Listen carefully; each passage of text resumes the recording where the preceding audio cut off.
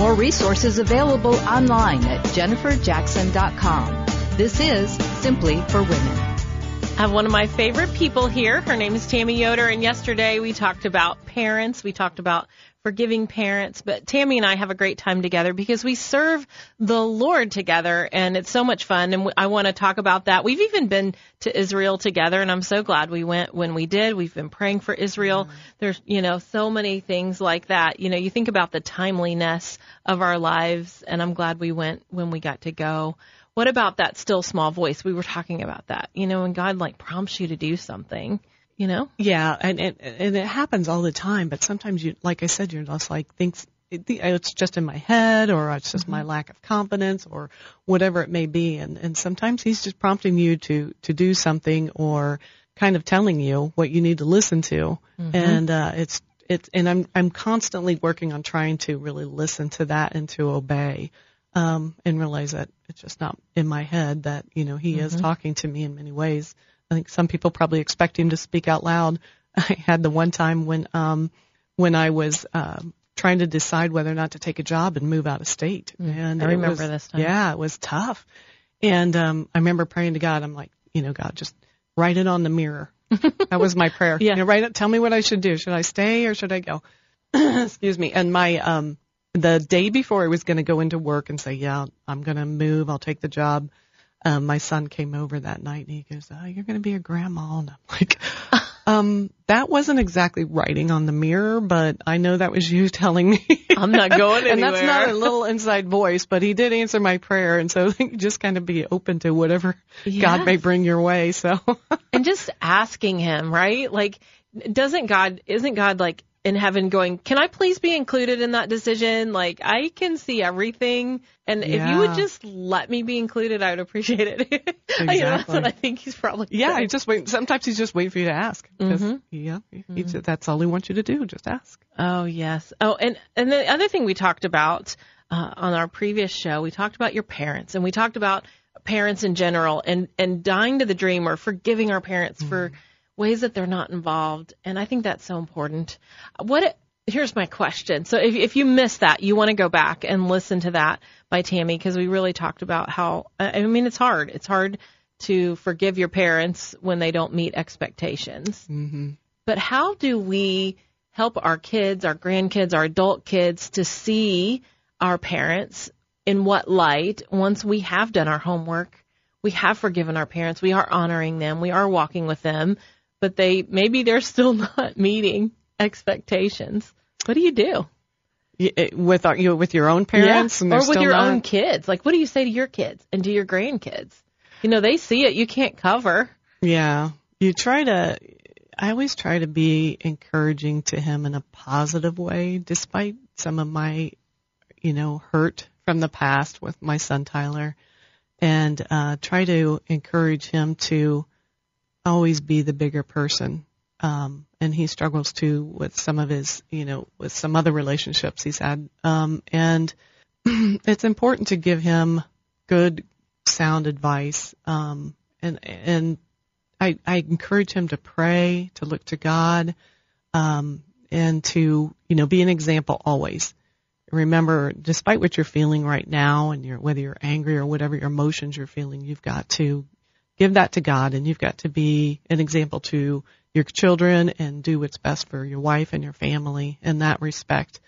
And I think with my parents, I had to accept that they did what they felt was right and what they could do at the time. And I also know now that both of my parents went through some very difficult times when they were younger. Compassion on them. Yes. And, not every person is cut out to be a mom or a dad. I think my mom and dad were good parents, but they also went through some pretty difficult times themselves. And so and that's where the empathy comes in. And that helps you to forgive in a lot of ways as well. And like you said, letting go of that expectation of that person that you think they should be, and loving them for who they are. Yes.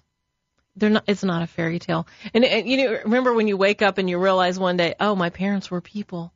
You know? Yeah. Because we have these ideas that parents should be all these fairy tale things, and then you realize, oh, they had hurts. They had, financial difficulty, or they had, parents that were harsh on them, or whatever it is, and it helps us to have grace and compassion and to be able to forgive. Because I think otherwise, how are we going to be the parent that we need to be? Yeah.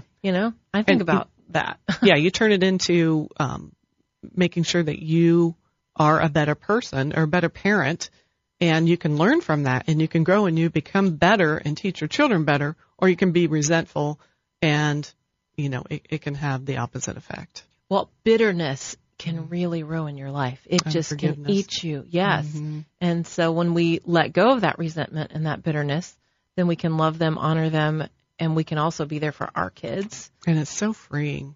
Mm-hmm. I always, talk about forgiveness I've seen, an example of it where unforgiveness is like holding coal in your hands, and you're the one that's getting burnt, not the person you haven't forgiven. Mm-hmm. And you need to just let it go.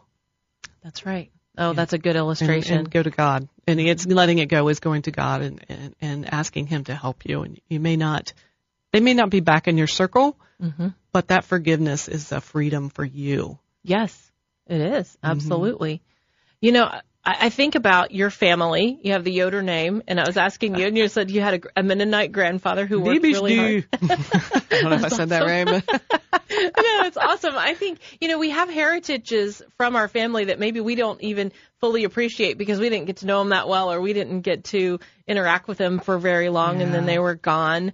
But you had this hardworking, quiet grandfather, but you have a work ethic. Your dad had a work ethic. Absolutely. So where do you think you got this? Was it passed on, or did you have to pick it up and choose? I mean, I think work ethic today is something we want to talk about because it's a big issue. It is, and it's been a big topic lately, too, with people I've talked to.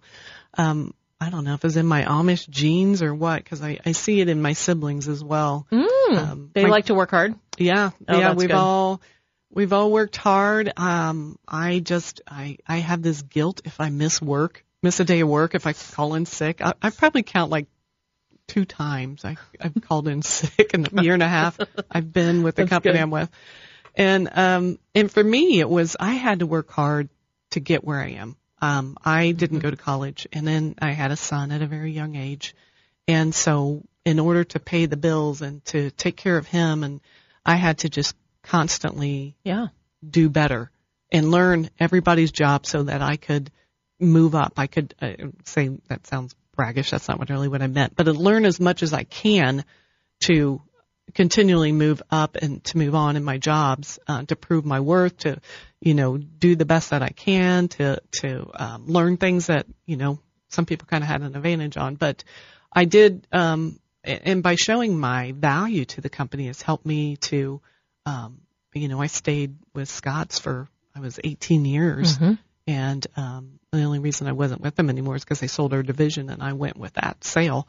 But it just was constantly finding ways to move up. That helped me to make more money, to help me to pay the bills and put food on the table and things like that. And so I've always kind of had that strong work ethic, and my brothers and sisters did too. My dad worked all the time. He was rarely ever home. I don't encourage anybody to be that way. Family's more important, but that was. Well, let's unpack it just a little bit. We've got about 2 minutes left. Let's talk about work ethic. You said you don't want to sound braggish. I don't think it's braggish. I think it's actually, you've accomplished this year after year. And so what would you pass on to that 20-year-old that is just getting a start and working in a company? What would be the advice for them? It would be I see so many people nowadays that they don't want to work the 8 to 5. And I understand that because, especially if you've got family and stuff like that, you do want to be home more. But you have to think, I always kind of thought of the company as, if I own this place, how would I want my employees to be? And how would I want that person, I would want them to show up to work, and I would want them to be present and to show me, where do you want to go with your life, and have goals and expectations. But, and it's hard, it's got to be hard probably in some of these generations now to see a lot of what's going on, where a lot of people just, I think, don't want to work or don't want to work the 8 to 5. They want to be home. And that's a tough thing. You've got to do what's right for you, I guess. It's hard to give advice on that. Mm-hmm. You know? I think there's value in working hard. Absolutely. And yet I know that we need the balance. Mm-hmm. We can't work hard at the expense of our relationship with God or spending time with the people that we love. But I don't know. Feels to me like the pendulum's gone the other way. I agree. To where, they don't care about work so much. And or jump from job to job, yeah. Mm-hmm. Yeah, I think when you say the 18 years, that's powerful, the consistency. Yeah. Consistency matters. Consistency is important in our relationship with one another, with God, and at work. Yes. Showing up is half the battle, showing up again and again and again. So be encouraged today. If you are at that 8 to 5, just know that God is with you and you can do this. And, it's a good thing. We thank God for our work, don't we? Well, I'm Jennifer Jackson. That's my friend Tami Yoder. We talked about many things, and I hope you'll go back and listen to her previous episode. God is good. He is with us, and He is with you today. I hope that you would go to JenniferJackson.com, and for a gift of any amount, I want to send you a Christmas heart. This is a devotional, really short one that you can do in the season, the story of Mary. We're going to praise the Lord together this Christmas, so go to JenniferJackson.com. You've been listening to Simply for Women. We hope that today's show has been a blessing to you as you seek to simply live out your faith. To hear today's show again or to share it with a friend, search Simply for Women wherever you get your podcasts. Or visit Jennifer's website at JenniferJackson.com. That's JenniferJackson.com. Thanks for joining us on Simply for Women. Take time today to simply be with God.